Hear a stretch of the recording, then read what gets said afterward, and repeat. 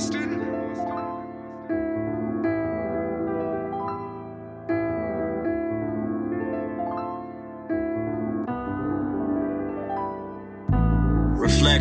introspective, we seek opinions that's often neglected, but here it's respected, our style eclectic. If it makes sense, then we accept it, can't reject it, it just adds depth to our perspective.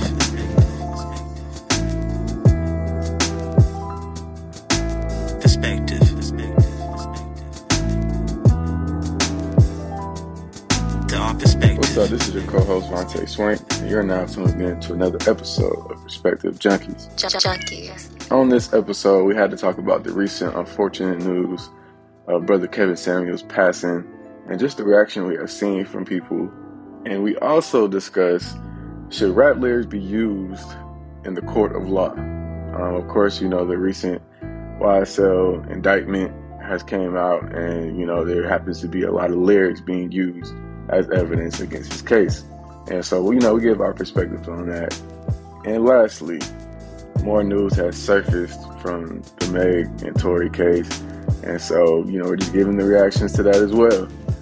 Super great episode. Please show us love on all the platforms, but most importantly, enjoy the show.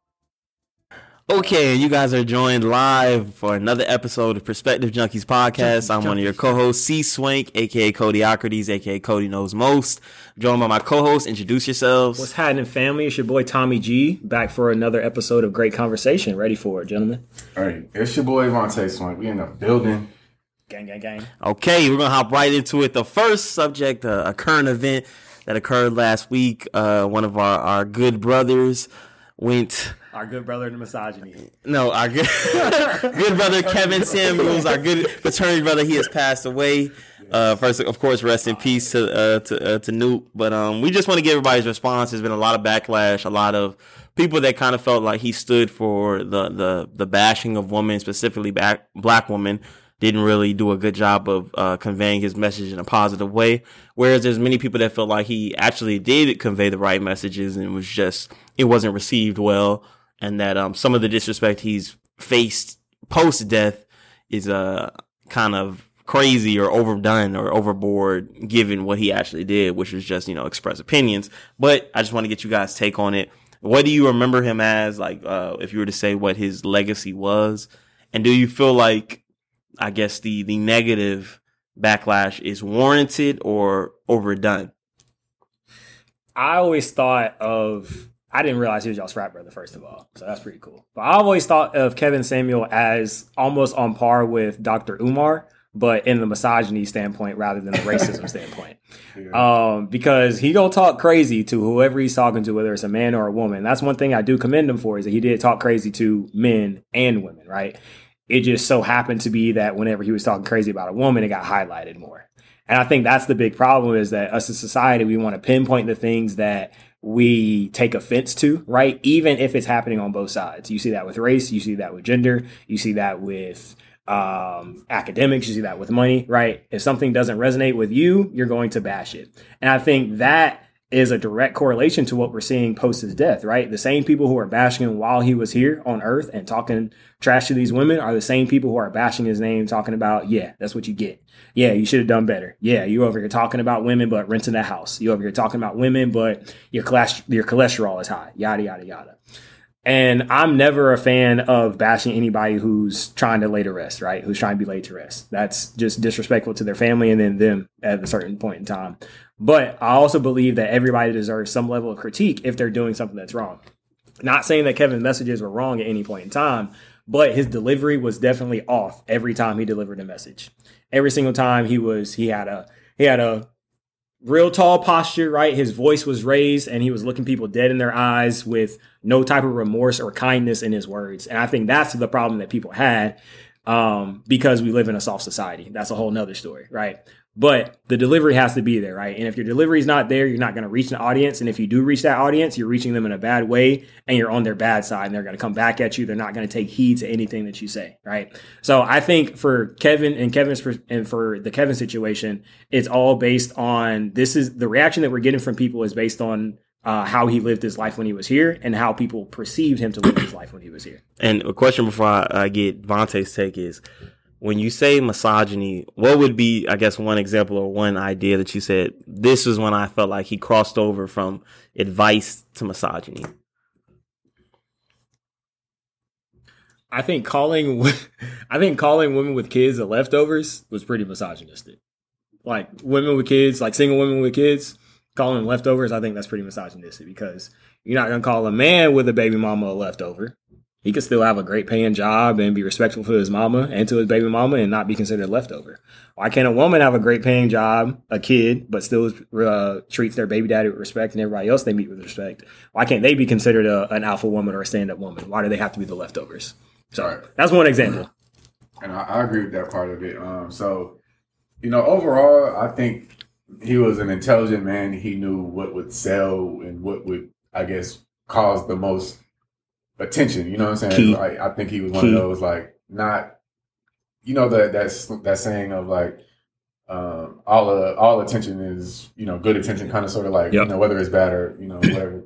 So I think he kind of went for that. And I think women typically wanted to hear more about dating and why I can't get a man, and like more than, a dude would be going to seek that. I feel like it's not in a male's nature to kind of like indulge in that topic and want to like have the critiques coming from another man. Like, I don't think we kind of are cut that way. So that I don't think it was a lot of dudes even going and, seeking his opinion. But I do think women were like, since he can give advice, like, what I'm saying, why am I single? Or why, I want to hear what he got to say about me, since he went off on her, like, well, he said the same thing about me.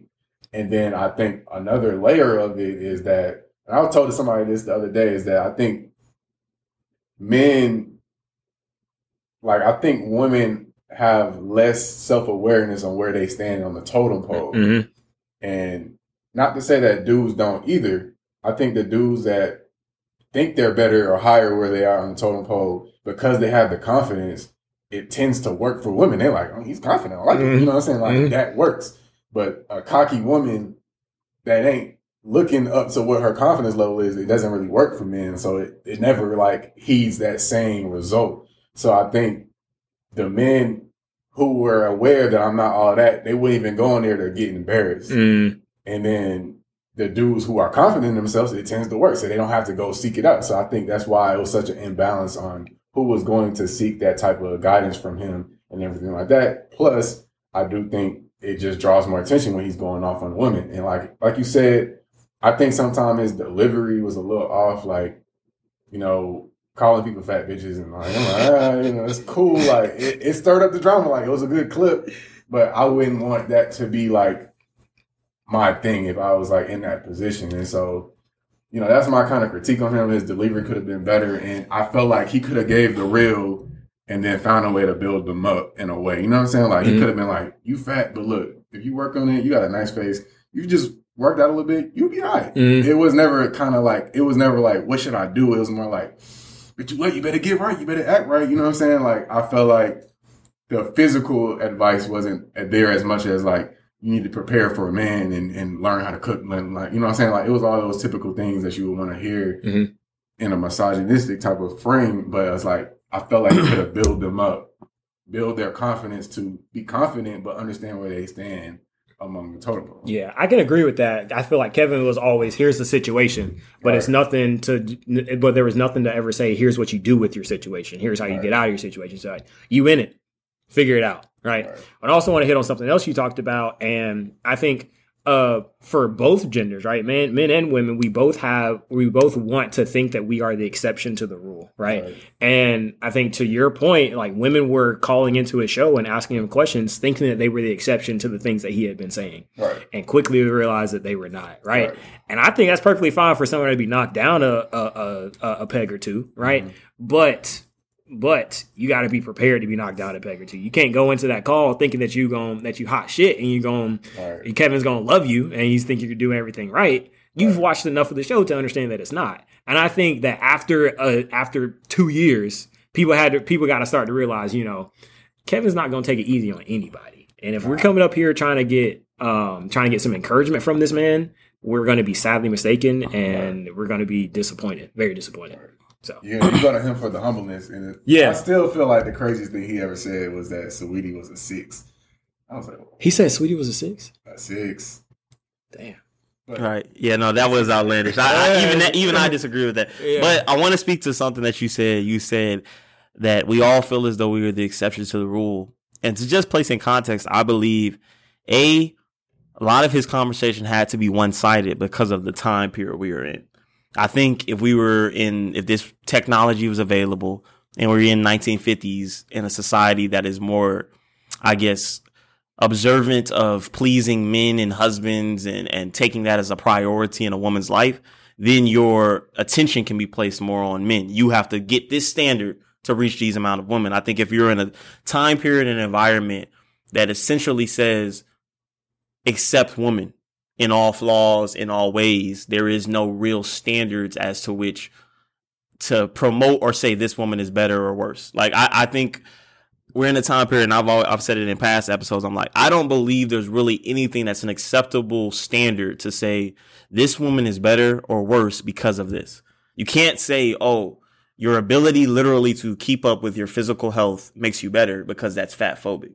You could not say your lack of desire to clean or cook contributes to maybe your lack of spouses or your partners, because that would be, oh, you're forcing her into a traditional role. You could not say, oh, well, you know what I'm saying, you dress a little more modestly because you're slut shaming. Mm-hmm. So what I have grown to say in my strongest opinions, I ask any, listeners to say, what is truly the standard of great womanhood?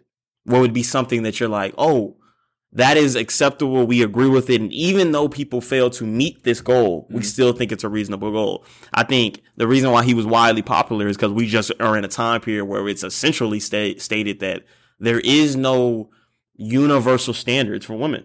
There is nothing that we could say, hey, if you don't get to this, we can critique it. But as for men, the common things would still be physical attractiveness, financial wealth, ability to, I would say, adjust or acquiesce to the whims of women.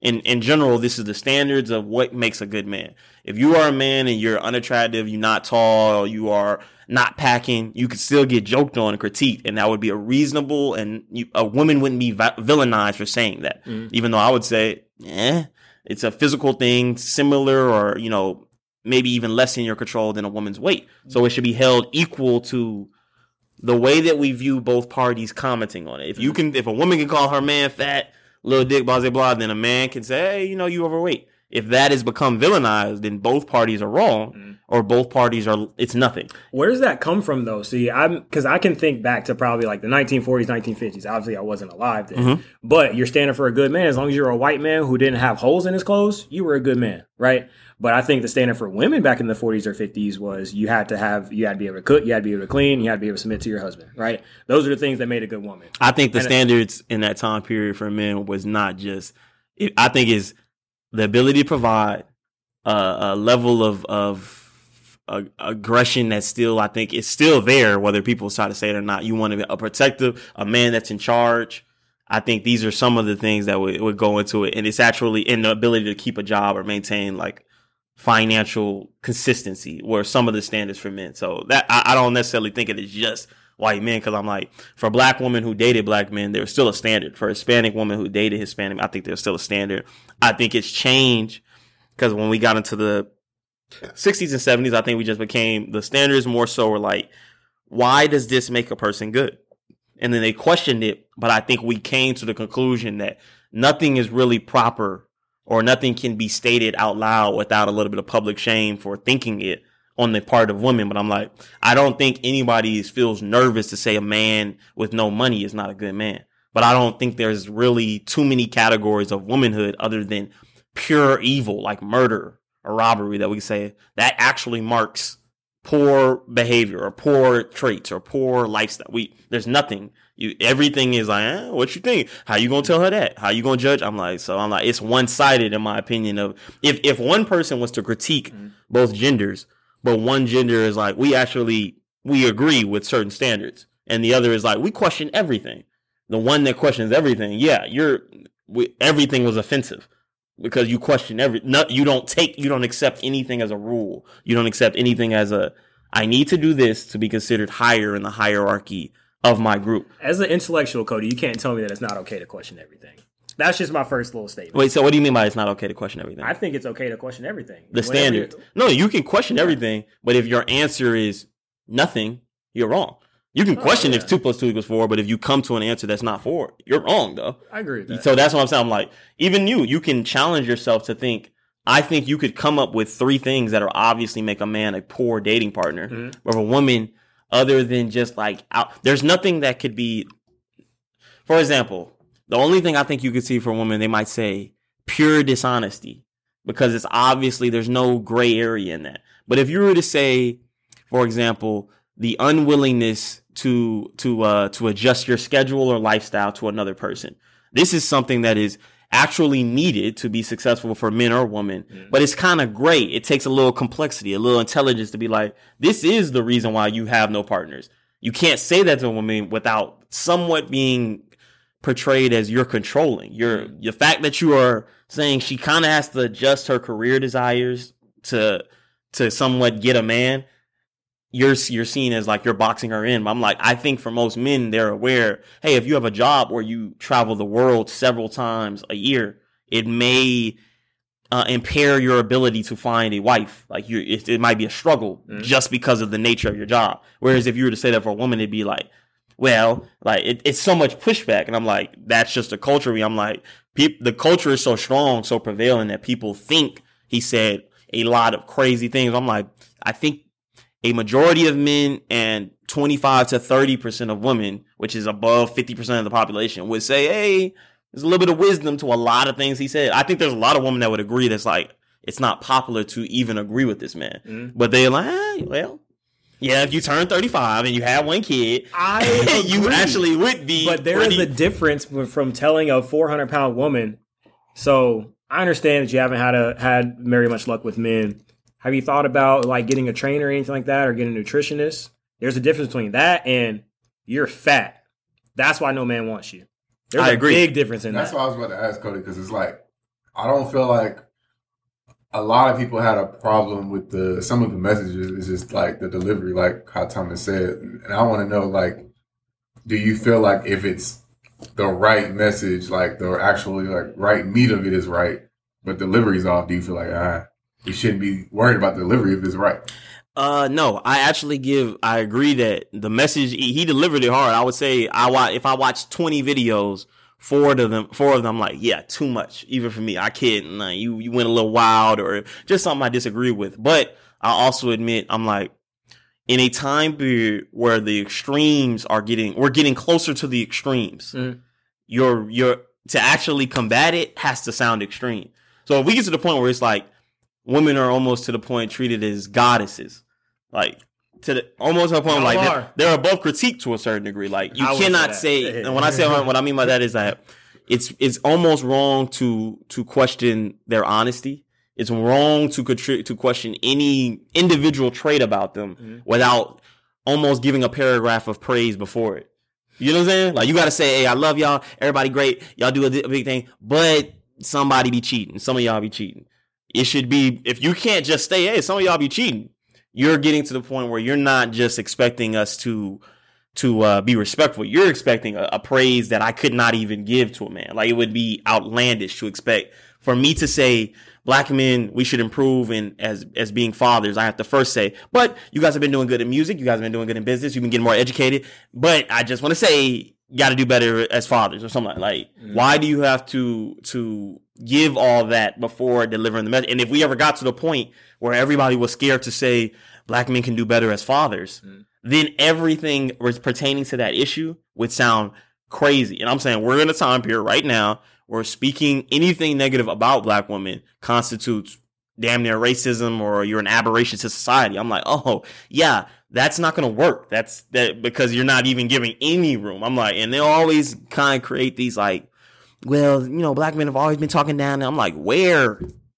is the, like, they'll use us. I'm like, we just commented on certain behaviors. They're like, you just don't love us, motherfucker. I'm like, it's deeper. It's, you know what I'm saying? It's got to be some levels where you can actually, there's room for analysis or discussion about what you're doing. There's room for what we doing. And if you can't eat it, I'm like, I can't trust your opinion on what is wrong. Like, even what you guys are saying in the 35, I'm like, there's nice ways to say it, but I'm going to tell you, I think that of men as well.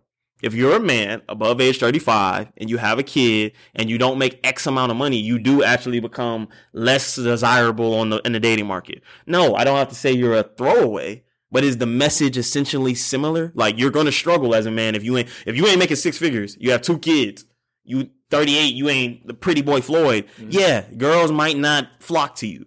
Did I say something that shocked the world? I think I could actually get a little bit more explicit about a man and everybody be like, yeah, I agree. It only becomes an issue if I say this pertains to black women.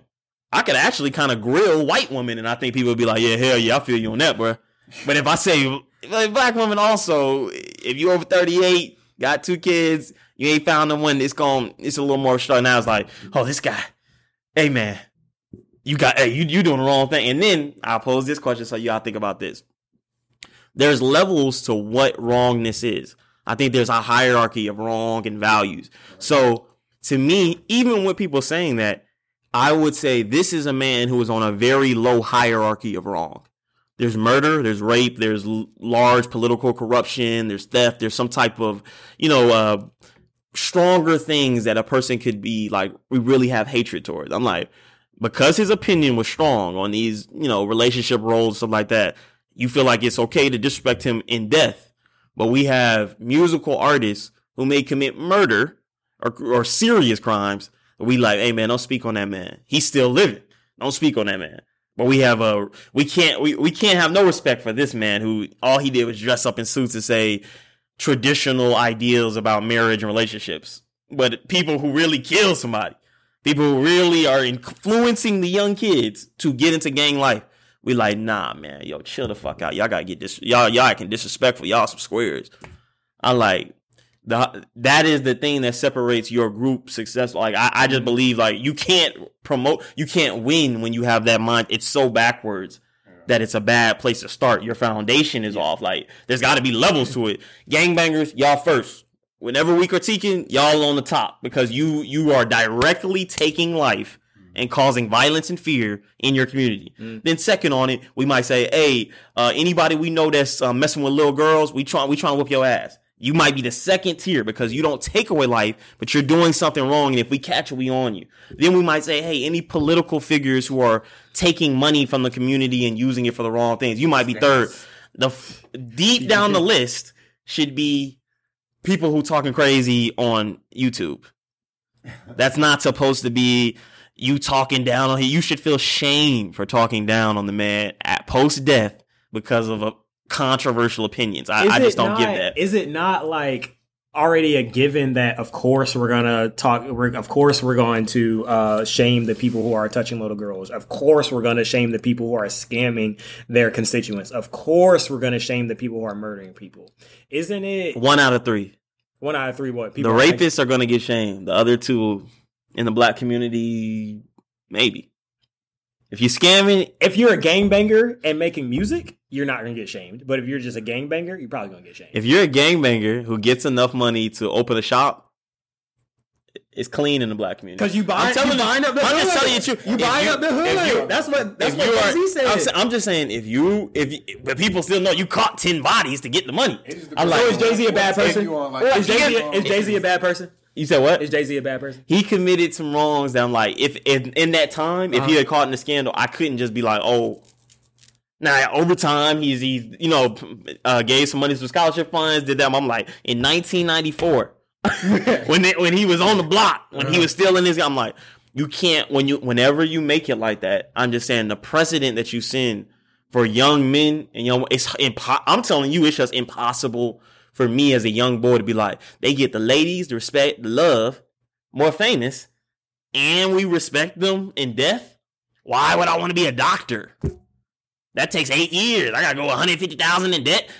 It's not as much love, not as much hoes. Why would I choose that when I can get this money tonight or next month? I can be wealthy. You have to set a precedent that, and I'm saying other groups, other age, other time periods. The key to it is shame. The little part, if you can't arrest the person, you at least shame them. At least be like, hey man, you keep your stuff to yourself. We might go to a party, but you can't be held to the same level as professors and doctors who are helping the community and people who are just having mentor programs and just out of the kindness of their heart. And I'm like, it's just weird to me. I'm like, when you have that hierarchy, you send a message that there is no code of ethics in our group. We don't got no code of ethics. It's just success. What I think kind of added to this is that he's someone who discourses on the internet. Yeah. And so when he dies, they're going to bring the discourse to the internet. You know what I'm saying? Like, for the streets, they might be in the street like, yeah, he was a hoe. Like, you know what I'm saying? Like, you know what I'm saying? We don't hear that because they're not internet conversationalists. You know what I'm saying? And so we like, not in the streets. Yeah. So, like, I think it's just very loud because he was very well known for bringing, you know, a conversation to the internet. But I still don't agree with it. You know what I'm saying? I don't think it was right. But I'm just saying for somebody who didn't care about the delivery, I feel like people are like, we're trying to return the favor of not caring about the delivery of how they felt about him, even post death. Right. And I think that in itself it's not nuanced. Like it's an aggressive, inaccurate view of it. So you didn't care for his opinion, so you disrespect him in death. I think disrespect for death, it also comes into your moral category. Like, traditionally, disrespect in death was only held for enemies of the country, like truly bad, deplorable people. We almost have a rule that's like, unless the person was like below, if it was 0 to 100 in character, you gotta go below 40 to get talked bad about in death. So what that would be people who are murderers, serial rapists, people who truly committed evils against society. You are the people we get to talk about you when you die. We don't care if Hitler feels bad. You did some bad shit, dog. Like, we talking about it forever. And then people who have those, you average. You know what I'm saying? Like, you're a dude who had kids, you cheated on your wife once. We kind of like, her family may have some comments, but the society doesn't hop on that. And I'm saying, even what you say, I'm like, with rappers, the thing that I tell, in artists, and I'm just speaking specifically in the black community because it's not everybody. I'm like, in our community, I'm like, these people, the people who praise, half the praise or what makes you revered is not people within the streets. The opinion, the positive opinion is preached by people like us. Ain't never touched the streets. Ain't even been in that. They're the people that kind of promote. The people in the streets can't keep the message going. They don't have the funds. They not doing the same thing as the people who, the white dudes who ain't did shit is half the reason Nipsey sales is straight. Whether people want to say it or not. It ain't the Crenshaw Crips. You think the Crenshaw Crips is what keeps Nipsey Hussle's memory alive? No. Ain't no way. You think that the LA Lakers are keeping Kobe alive? He was more of like a black heavy artist than a lot of them. Like, if you think about it, like for example, I went to one of his concerts. And you know, they say when you go to a concert, that's when the most white people show up. It wasn't really like that for his concert. So I think in his case, he's being pushed up by the black community and less by the white. Where'd you see his concert? Cali, probably. No, I saw it out here. Oh, shit.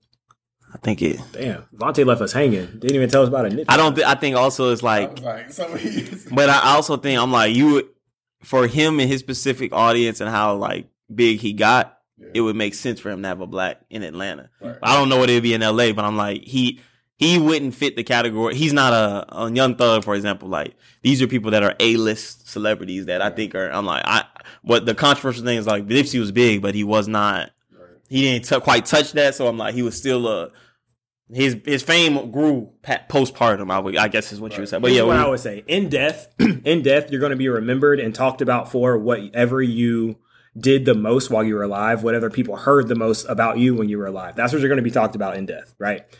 Kevin Samuels situation, internet sensation, right? Always bringing discourse to the internet, so that's what people talk about in his death. We think about Michael Jackson. Michael Jackson made hits, so that's what we think about in his death. But Michael Jackson also had that amusement park in his backyard and was touching on little boys. Right. We don't talk about that now. We don't talk about that, but he was definitely touching little boys. Right. But we talk about his hits. We talk about Thriller. We talk about Billie Jean. We talk about Dirty Diana, right? So that's something we got to remember as well. The highlight tape. The highlight tape is what you're going to remember for, and your highlight tape is what's going to be talked about at the end of the day. Right. And we can't be mad about that. But what I do say, and I'm with Cody on this one, don't talk about people in death, bro. For real. They trying to rest easy. Give them at least 3 weeks. Give their family at least 3 weeks. 3 weeks. Give them 21 days before you start talking shit. Yeah, let me pose this question, though, before we switch to the next topic, just because this was some rumors kind of swarming around. Oh, shit. My big cousin was like, the government killed him. I kind of wouldn't be surprised if the lady friend that he was with killed him. I can see that. What do y'all think? Like, do y'all feel like, because my cousin was trying to say that he was starting to tell black people, like, get in business, and, you know, he was trying to tell them that they worth it, and, you know what I'm saying, like, bigging them up to do things. And I feel like anytime a nigga says that, and then he dies, they're like, government was thinking he was too powerful. Yeah, always. That's real.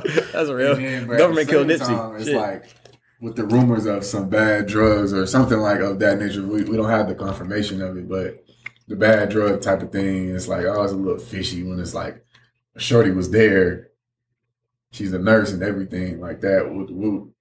She didn't take the drugs, or like, was he the one on the drugs type of thing, or like, was, you know what I'm saying? Like, so do y'all think there's any skepticism of that, or like, do y'all feel like that's just hearsay?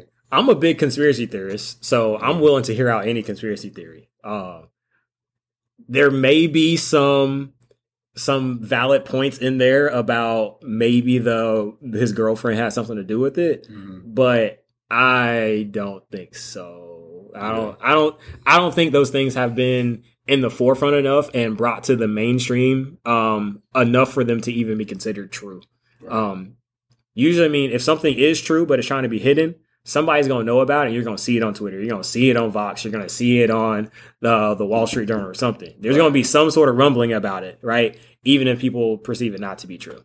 Yeah. So for this situation, this is my first time hearing about his girlfriend possibly killed him.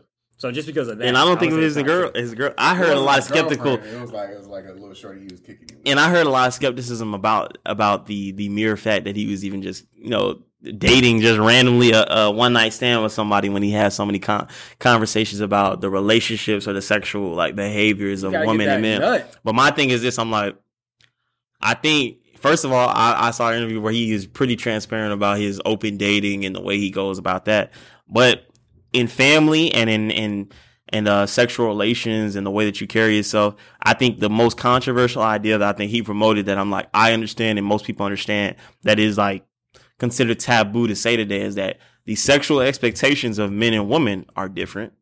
The role and responsibilities of men and women are different. What the standards are that people will value from the opposite gender are different.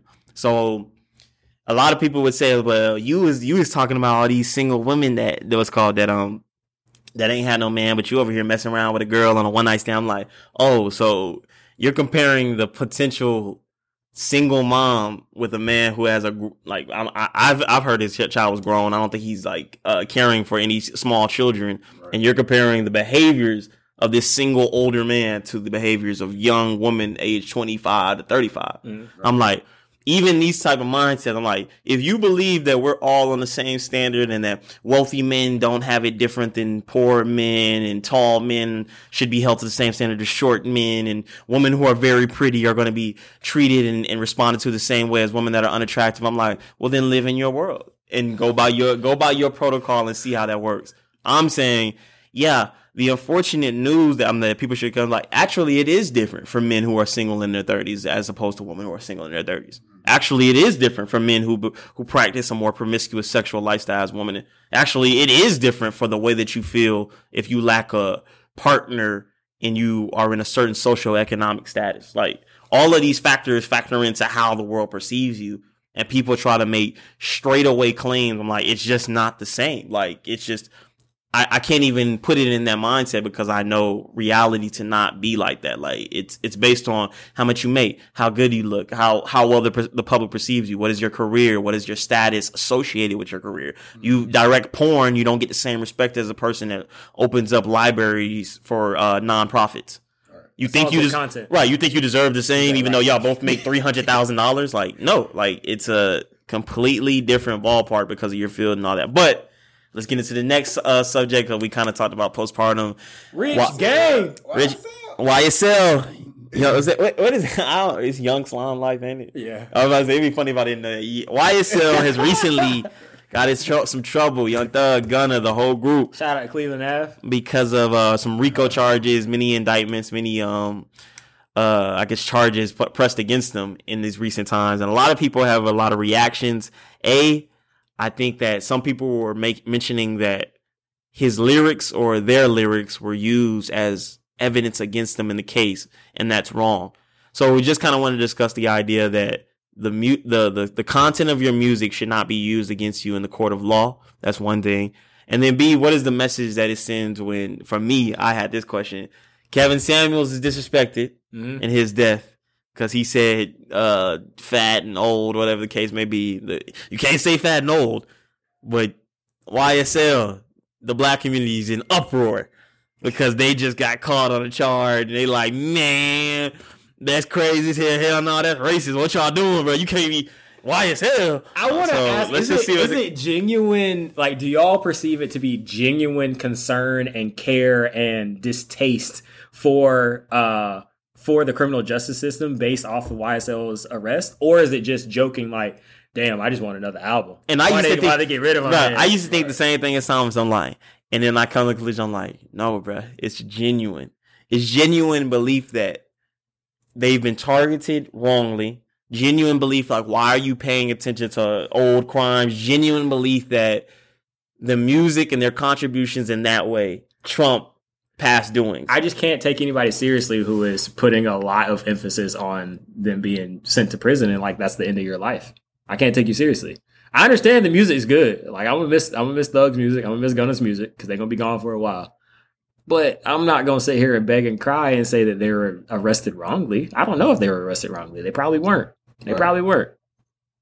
I think there's a lot of things to consider within this whole thing. Like, on one side of it's like, you kind of hate to see somebody who's he's kind of been a chilled out figure lately, and he's like trying to do good. They waited too late to do this. Right. It's like, it feels different. And I think that's kind of like striking at the people's heart because he's kind of like OG big dog chilling out status now. And this is kind of like a lot of built up time to this. And some people argue that like 50 bodies for like 7 years, like how many people y'all gonna let them kill before y'all like? That's a good point though. That's like, a very good point. Like, no, they're making this easy. But 7 years later, it's like, wow, that was like a lot. APD was chilling. Shout out Uncle George. So it's a lot of conflict. It's a lot of conflicting feelings for me. I'm a fan of them both for sure. But if they did do 50 bodies, then they do have to pay the price for that. Yeah, you going to jail for 50 bodies. But I kind of don't like how the RICO charge is set up. So pretty much it means, from what I read on Twitter, my Twitter education. Yeah. But like, history news. If one, like, they're a group and one person on one side does something that benefits the group, like let's say they go rob some cars, put it in the group stash of money, then the whole group can get charged for it, type of thing. I'm like, that's kind of tough. Like, what if Gunna's like on the side, he's touring, doing his thing, and like people are doing stuff in the group's behalf? You know what I'm saying? Like, how can you put all of that on? I feel like the RICO is really like a big pull to get people to snitch on each other. So let me ask you this. Your chapter, right, is on the yard. How many people were in your chapter while we were in the yard? Less than about 10? 12, yeah. 12. All right. So 12 niggas on in the chapter on the yard, right? 3 niggas get in a fight with letters on, right? Yeah. And the whole chapter gets put on C&D or suspended. Yeah. Is that right or is that wrong? That's right. That's right. That's right. I think it's right. That's right. What I'm saying, like, 3 out of 10, like that's 25% of your whole. You said with letters on, so it's like, of course. But if they're like, this for YSL, nigga, boo. They had a chain on. They definitely had a chain on. Hey, and then dropped the next sentence that said, YSL did that. YSL did that. YSL did that. They talking shit. They hit that. They on it. I just think, to me, it's like, I think, and we've mentioned this in past episodes, like a subjective morality. So you have a morality that's it's not based on like an actual rule. Oh, you should not steal, you should not kill. It's more so based on what you feel, the environment that you feel that they're in, the timing, your feelings towards them, et cetera, et cetera. So you lead yourself to kind of even believe, like, even what you said, I'm like the RICO case, I'm like, in general, I haven't even heard it used against several groups. I'm like, oh wow, why did Walmart get charged for RICO Act or what? Something that can make me think people are inaccurately being charged. The only people that I've even heard the term used for was the Italian mob or mafia. That's what it was made for. Yeah, met like cartel members, and then of course this or like major gangs.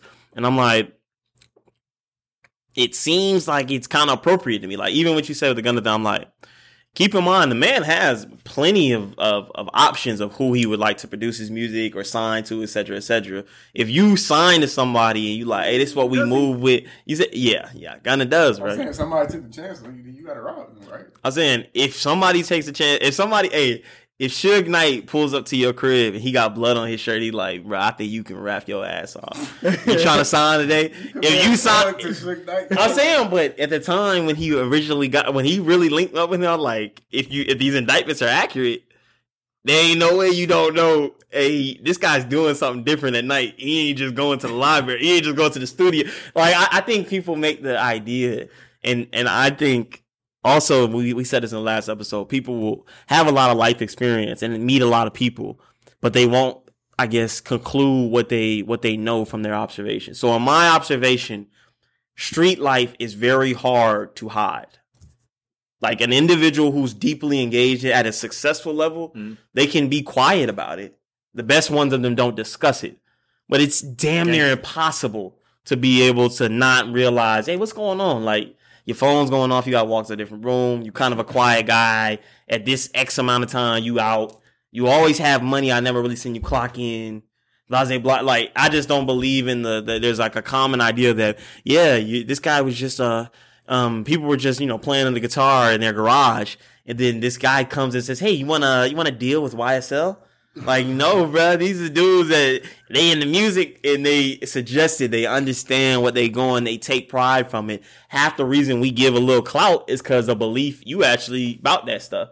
If we believe you, we don't, some of it is the music ain't even hard or like always excellent. It's a belief that you actually are explaining authentic experiences that makes the music powerful. If we were judging you with the fake dudes, if we were thinking, oh, you fake, that ain't even good. People would be critiquing the music harder. People would be like, man, what the? You're embracing the idea that you engage in these acts, even if it ain't true. I'm like, it's like so let's dial back into the question. Okay. Do you feel like people should be indicted based on their music? Yes, I do. Any work that you put out to the masses, yes, you can be indicted on it. And the reason I say that is because I believe that you should discourage, and gradually we have to realize that you can't bring up murder as casually as we do. Like, as a grown man, I always crack this jokes with my friends. I'm like, everybody has a role. When you're 15 to like 20, you are the young man. You're supposed to be tough. You're supposed to like sneakers and jewelry, blah, blah. You're supposed to want to kick it with a lot of women. Like, then you graduate to different ages of manhood, different responsibilities. One of the biggest things that I think to fix the group is black men have to get it before you turn 30. It should not take, oh, I'm 35 and now. I thought about it.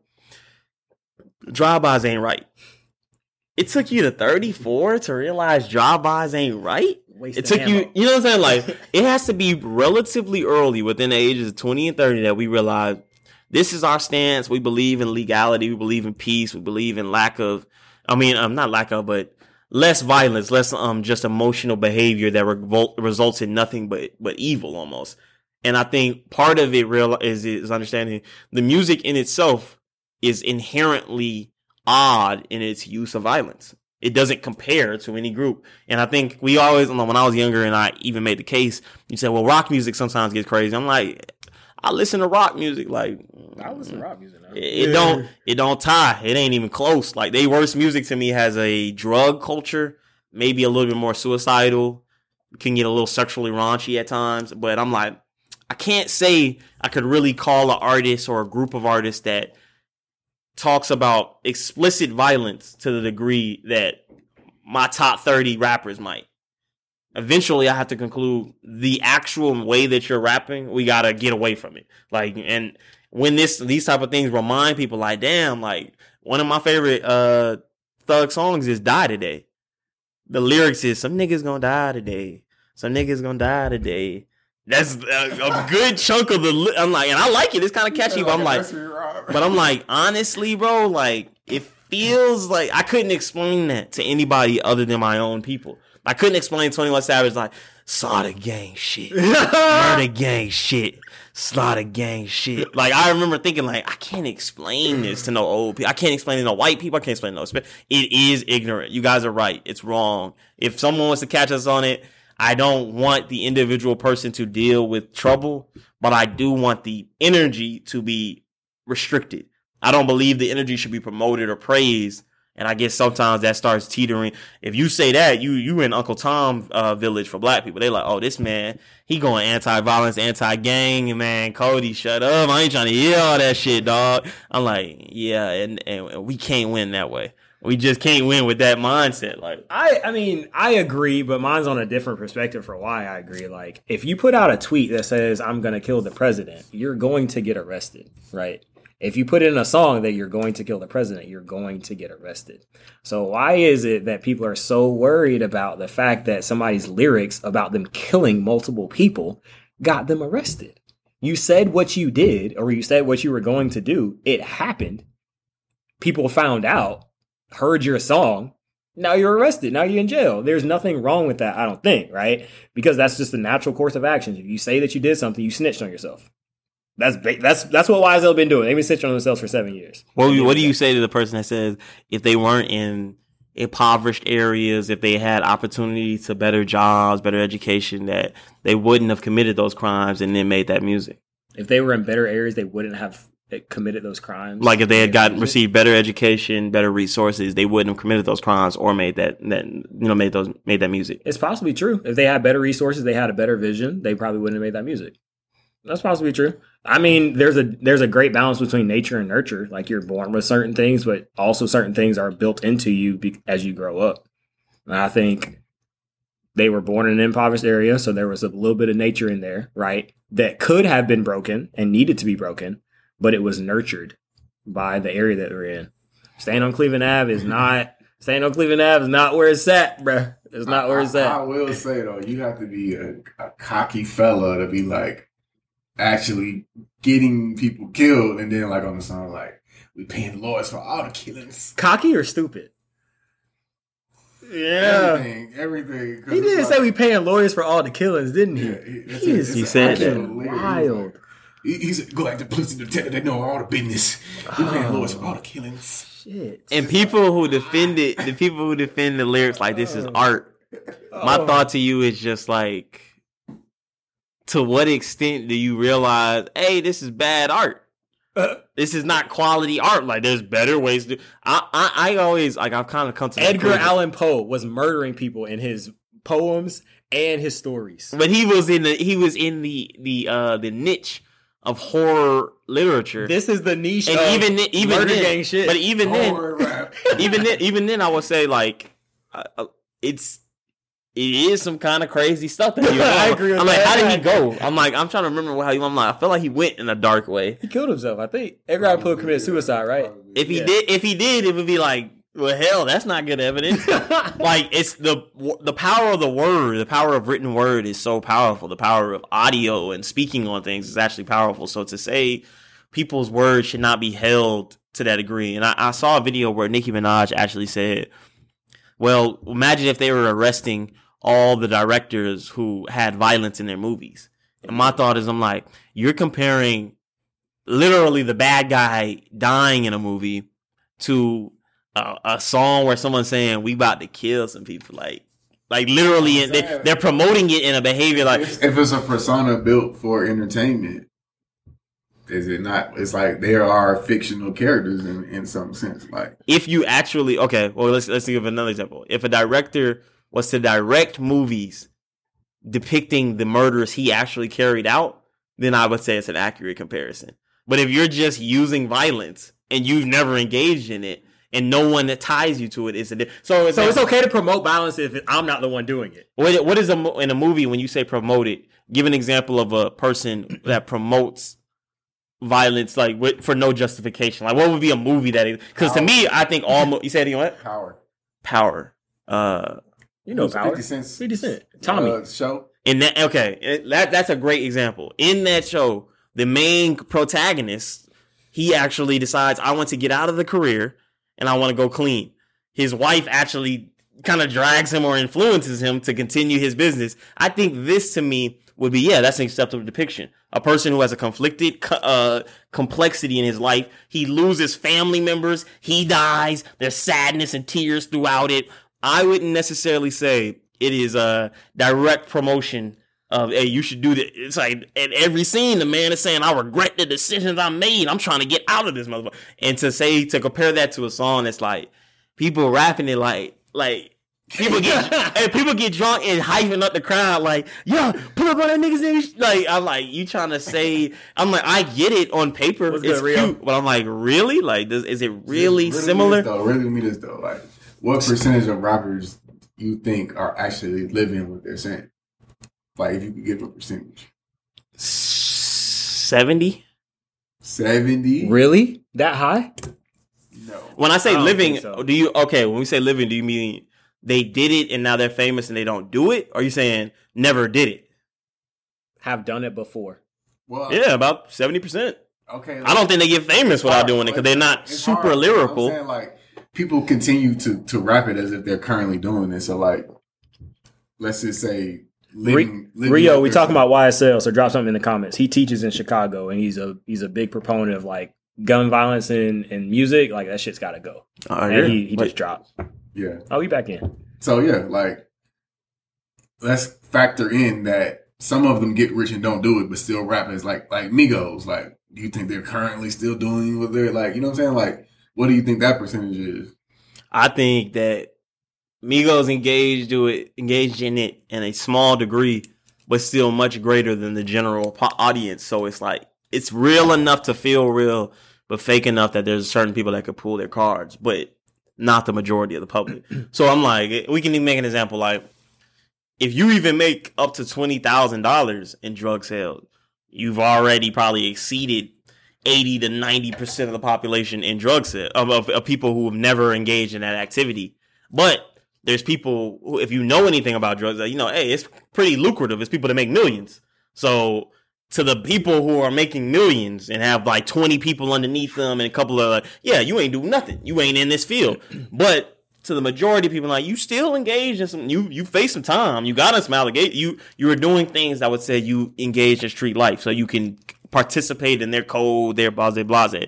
But yes, you weren't as serious. But I'm like, as far as people, I think nowadays, maybe even back in the day, you could have faked it more. But I'm like, since our time period, we graduated high school in 2014. So think of that time period. I think a lot of people have access to internet. They'll go and look up your criminal record. They'll go up and look up, how you was in high school, middle school. And for the most part, it's very difficult to reach a level of fame faking it unless you did something. You got to risk something to kind of, even though the most famous one is 6ix9ine. I'm like, yeah, he was snitched, but he actually was hanging around bad. His risk was that I'm actually in the presence of people who really do this. It's very difficult in our day. Like, a lot of people, like, I think they're thinking of like the 90s, like Vanilla, Milli Vanilli, the dude that was getting held up. Like, I think they're thinking of an old school, literally just coming up with a fake image. I'm like, I actually don't believe that's as easy to attain in modern day because of just the amount of phones and technology. And of course, somebody gonna say, hey, shit, you ain't never even been to county jail, let alone real pretty. You ain't did nothing. People can pull your card so quick that the people that are acting like it these days, and that's why we're seeing an increase in like arrest and things like that. I'm like, I think they actually engage to a certain degree. Now, the things that I can say that I'm like, it ain't serious to me that can get a lot of people in trouble. I'm like, I don't really count large drug busts because a rapper might, he might get a lot of weed and then get caught on a bus or something like that. Ain't, you know what I'm saying? Like those type of things. I'm saying we can say that about guns too because they got to protect.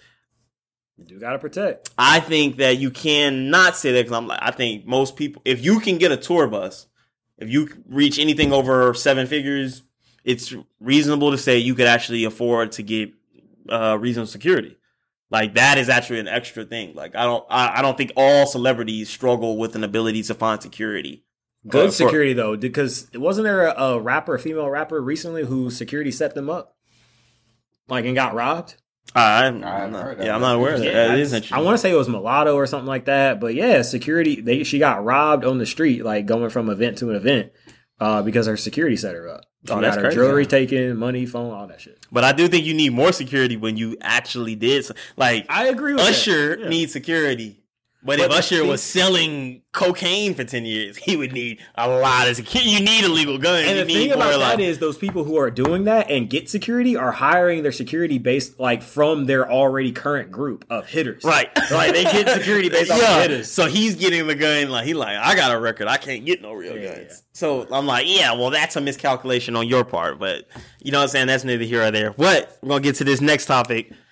Got to make everybody mad. Got to make the ladies mad with this one. Oh, shit. Megan Thee Stallion. She recently, there's I guess a report that came out showing some of her, that she, I guess the police said that she had glass fragments in her ankle and foot, not actually the bullet or whatever the case may be. People were saying, okay, well, there's dishonesty. Like the common pushback behind that has been, this is actually a report from the cops that occurred a while ago, like at the time of the event, and it's not actually evidence of any new information. Like we've been knew this, but a lot of people are kind of, I think it's overwhelmingly the response has been like, seems a little fishy, dishonesty, etc., etc. So just kind of getting you guys' take on it. Like, what do you think when you, I guess, saw that information, or what's your take on the case?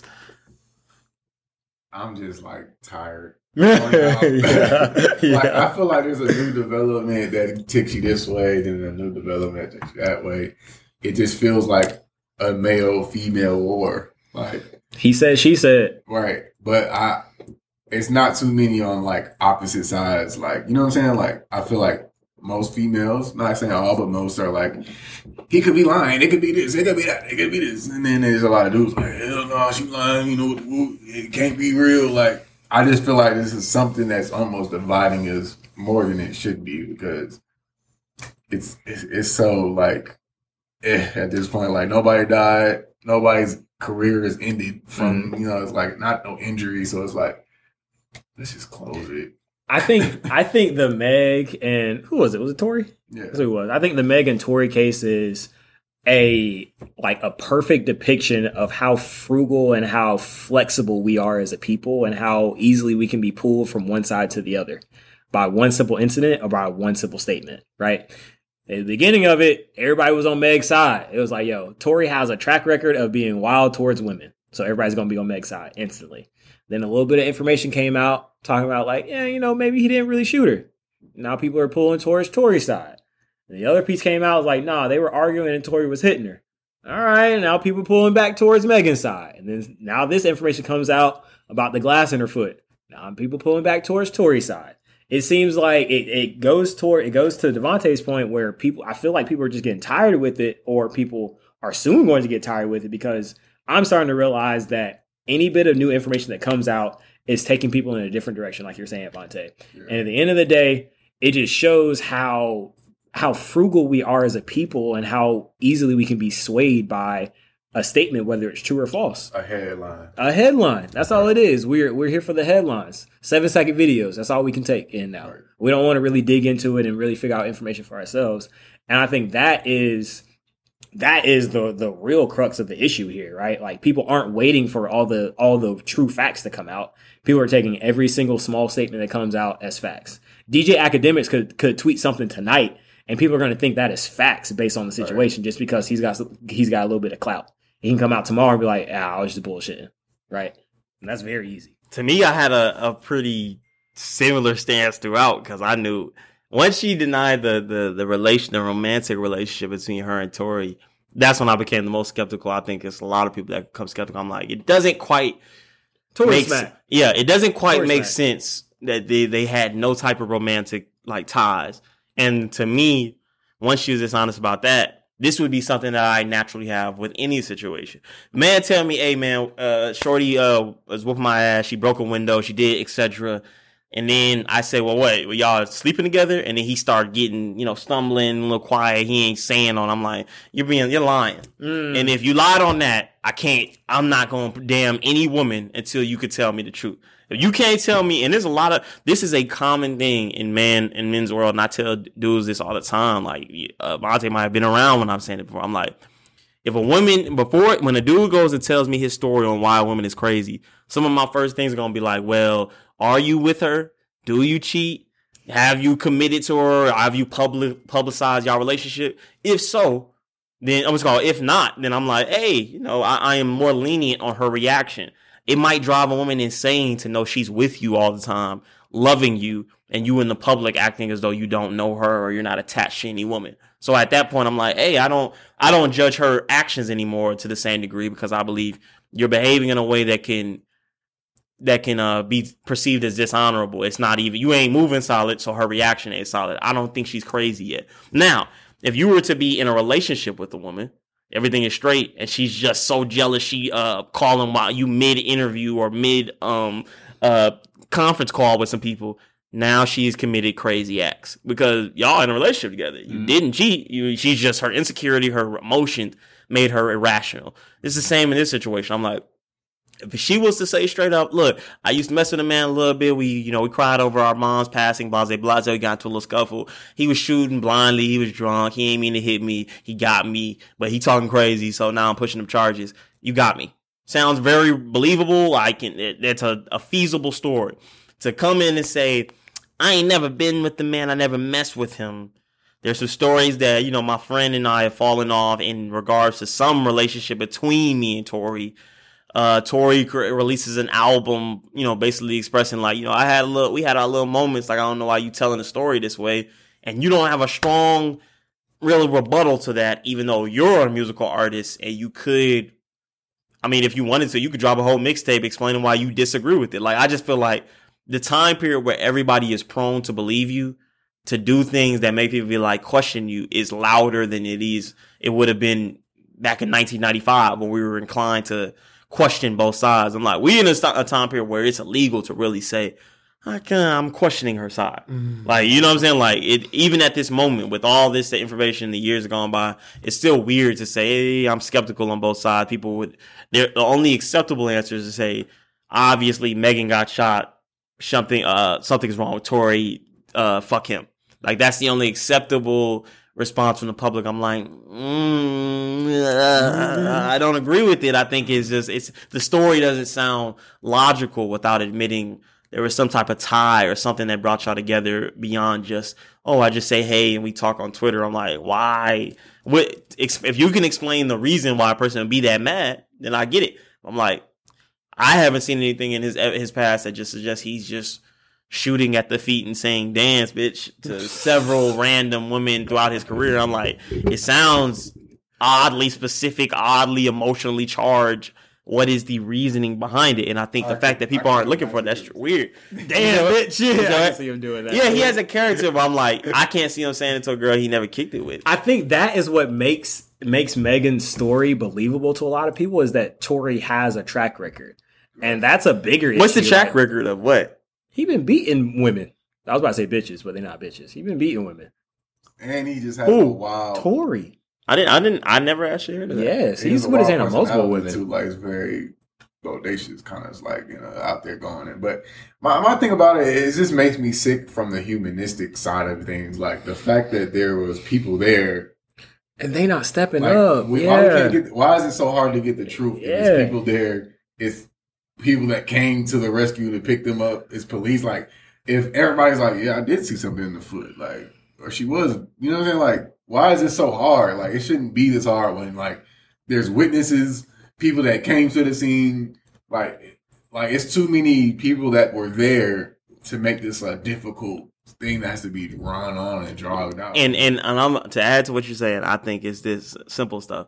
If you're a white middle-aged man and you came and you saw there was no bullet, you don't want to get on Twitter and say, hey, you guys know this superstar African-American young woman that everybody likes? I think she's telling a dishonest story.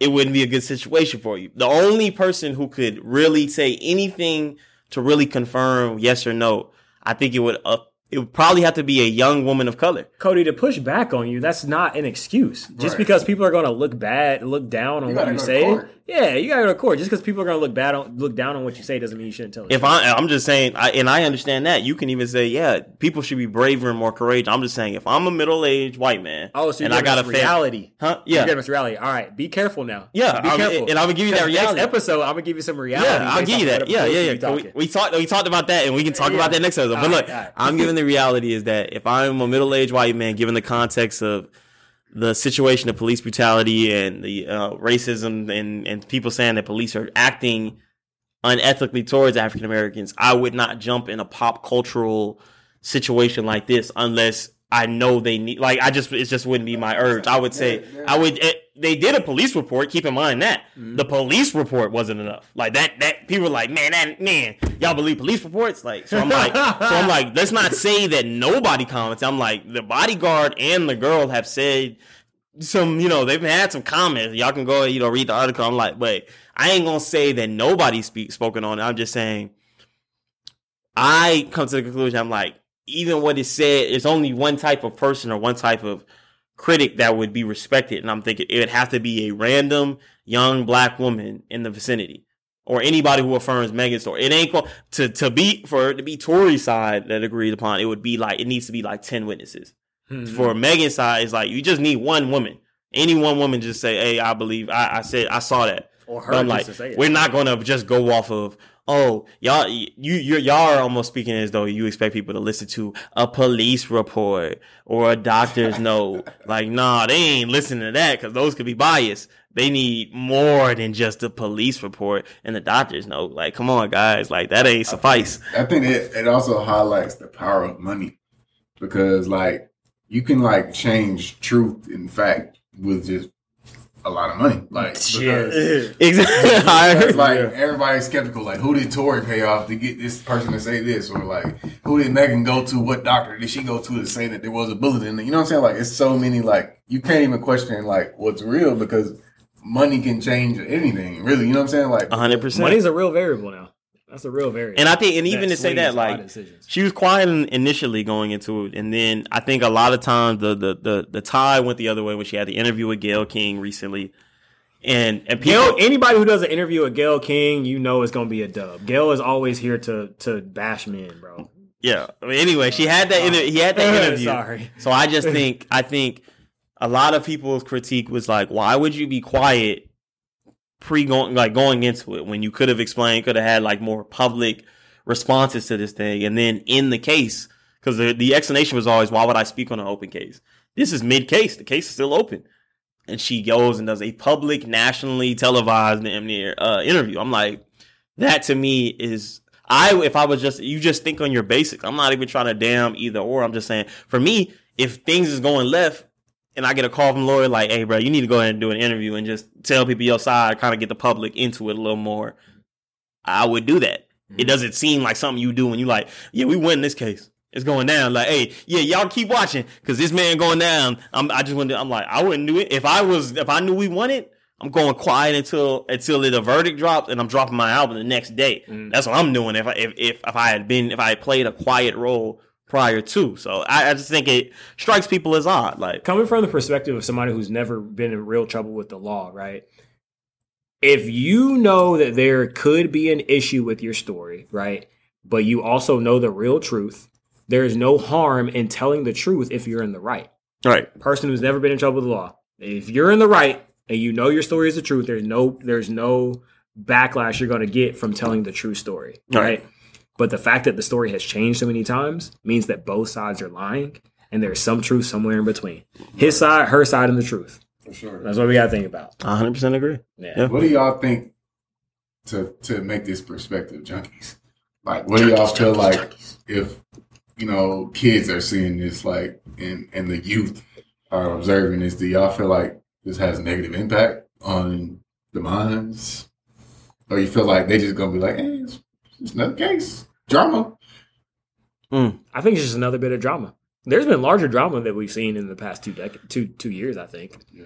I think, and this is I stand in disagreement with y'all. I'm like, if If of course if Megan is found to be, you know, I guess her situation was to be true and it's her side, of course it's apologies. I obviously am going to say, hey, my bad, I definitely did not believe you in that situation. So that's the case. But if it's the other side, if it's Tory, I think it's the beginning of like I tell you guys, it's a cultural movement. And I think a lot of it is from several different areas. Anything the government that a woman says can be taken as true. Yeah, and but I think it's a cultural movement we're in a time period where I think everybody.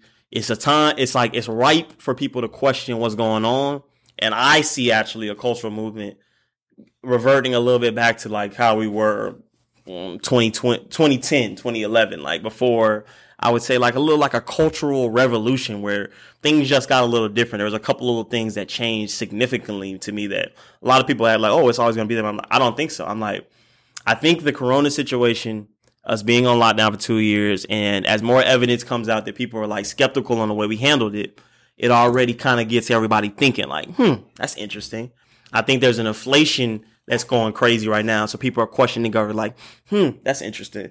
Then you go and you jam the Roe v. Wade, and there's a moral thing that people are like, like, I thought that was forever. But now that it's on the table, is it, you know, they question these. And then what's called people like Kevin Samuels, a figure that would say a message that you would think would be unpopular based on the popular, you know, the Twitter opinion. Like it's against that. So it's like, why did he become so popular? Because people are itching for a return to like, just be real. Like, just say what it is, how you feel, how you thinking. I think there's a limit to political correctness. There's a limit to, I think some type of ideas that kind of, even things that just people know not to be true.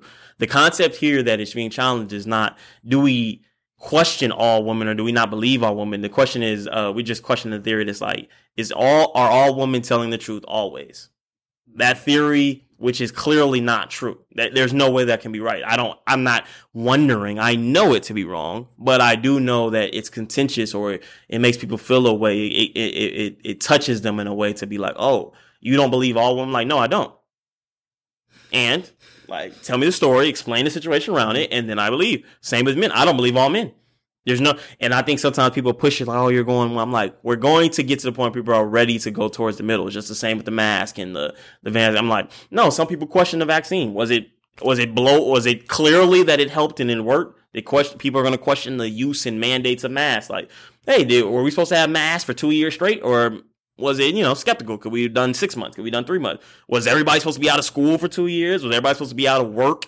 Is there any financial conclusions or consequences to us stopping the economy for that long? Or was it the right? And as you do all this, people pick up the news because like we're a part of the history books. Our generation can no longer, we ain't gonna look at it the same way we looked at it 10 years ago before we saw like, wow, like some people went wrong with this, or this mindset took us a whole different way. You got to think, even with a transgender male participating in winning a women's NCAA event in the swimming meet. These are the type of cultural events that push the whole society. It affects black, Hispanic, white. People are like, wow, if you can go that crazy or you did something that was that wrong or against the rules, etc., then I need to start thinking about everything, because I can't just trust that the powers that be or society will come to the right answer. Society let a man win against all the women in the swimming meet. Mm-hmm. So why do I know, like, let me look back at sexuality and gender. Does this make sense that these are two different categories? Can a person choose it, et cetera, et cetera? And people start questioning everything. The answers become more average than what I think people think they are. I think people think there's always 20 different groups with 20 different opinions. I'm like, no, when we're in periods of success and wealth and comfort, we start to divert and become like, what do you think? What do you think about the world? What is the reasoning? When it's struggle time, I think we become more as a group like, hell no, we can't do that. We got to get back on the rules. I think we just unify more in times of economic struggle, cultural struggle, et cetera, et cetera. And I think we're reaching maximums.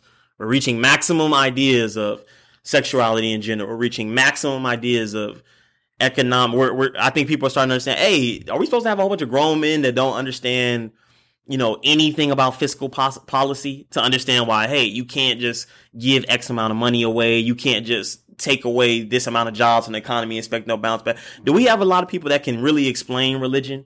Do we have anybody who's like an academic scholar to understand why religion is important, or why, this law is not necessarily just obvious to everybody? Do we have people that know Atlanta is not really representative of the greater American society? That, you know what I'm saying? And I think that's just the time period we're in. Like, I think this leads to people questioning everything more. You know what I'm saying? What I say to that, Cody, is that I think in times of prosperity, in times of great wealth, that is when you see the most divergence toward or away from the norms, right? You think about, I'm going to take it back a long time ago, but I'm going to take it back to the Dark Ages and the beginning of the Renaissance, right? Like, Europe has started to thrive, but they were still not washing their ass on a daily basis or weekly or monthly basis, right? But they were able to take some advice from the Moors. They were able to take the literature from the Ottoman Empire and create this moment of Renaissance, or Enlightenment is what it was called back in Europe, right? Where this birth of ideas and art and culture came about, right? People started to question the norms that they were born into in the feudal ages. They started to question the right of first night. Like, is it really okay for me to give this feudal lord the right to my wife's punani on night one? Is that really okay? Is it really okay for us not to be washing our ass on a daily basis? Is it really okay that we're not good at math on a continent-wide basis? And I think the fact that we have these moments of idle time is a good thing, right? It allows us to think about things a little bit deeper and more critically than we would be if we were still sitting in the rat race, if we were sitting in traffic for an hour and a half every day, right? If we needed to be in an office for 8 hours a day, if we were worried about going to this party every Friday and Saturday night. We don't have the time to think critically about some of these things that we naturally take as truths because we're not so bogged down in the day-to-day. We have moments to think and really start to analyze what's really going on. So I think that's a benefit and a notion of having moments of prosperity in your country. I think it's a cycle.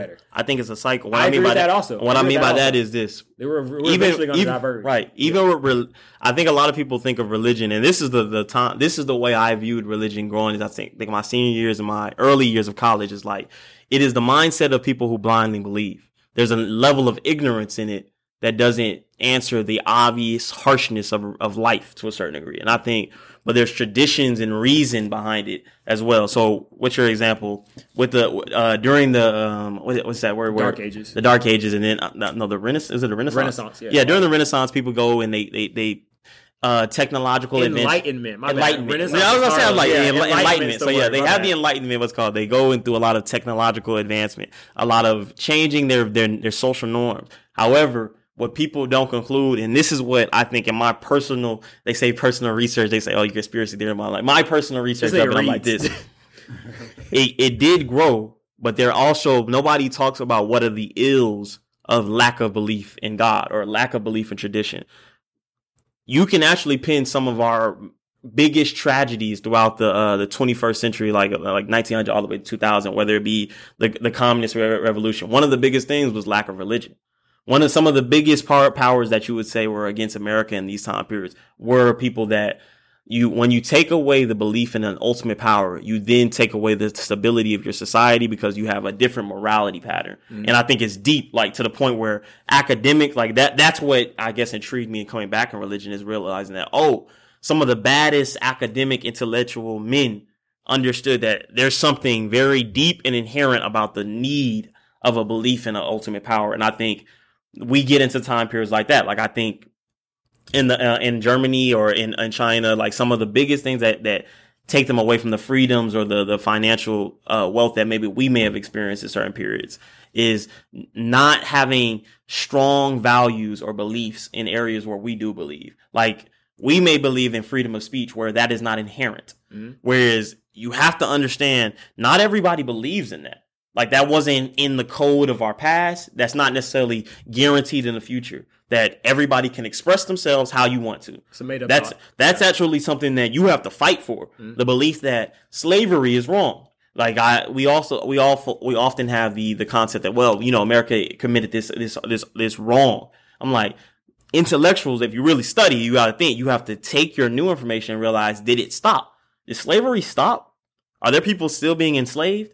Then you have to now study what is the thing that caused certain nations to practice slavery in modern day given the technology and all the information, why are they still doing it? What morality? What code of honor? What's their religious beliefs? What's their spiritual beliefs? I don't think it's just always money. Because I'm like, we would do if it was just for money. I think that we do it now because of money. There's private prisons. No, I'm saying we would say it's just. I'm like, you're moral.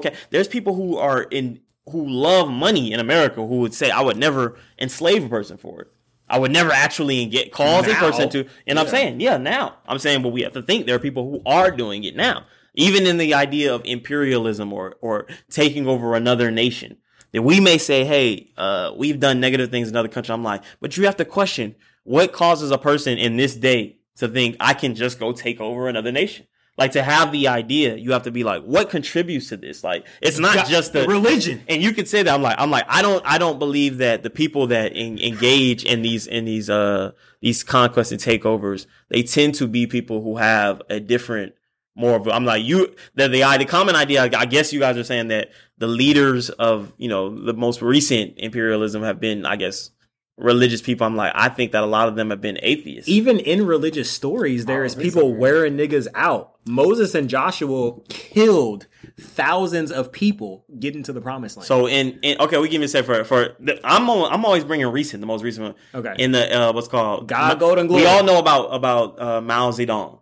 Okay. Yeah. You know what I'm saying? The starvation of millions of Chinese people. Mm-hmm. What was the religious belief of Mao? He was Tao, right? He was Tao.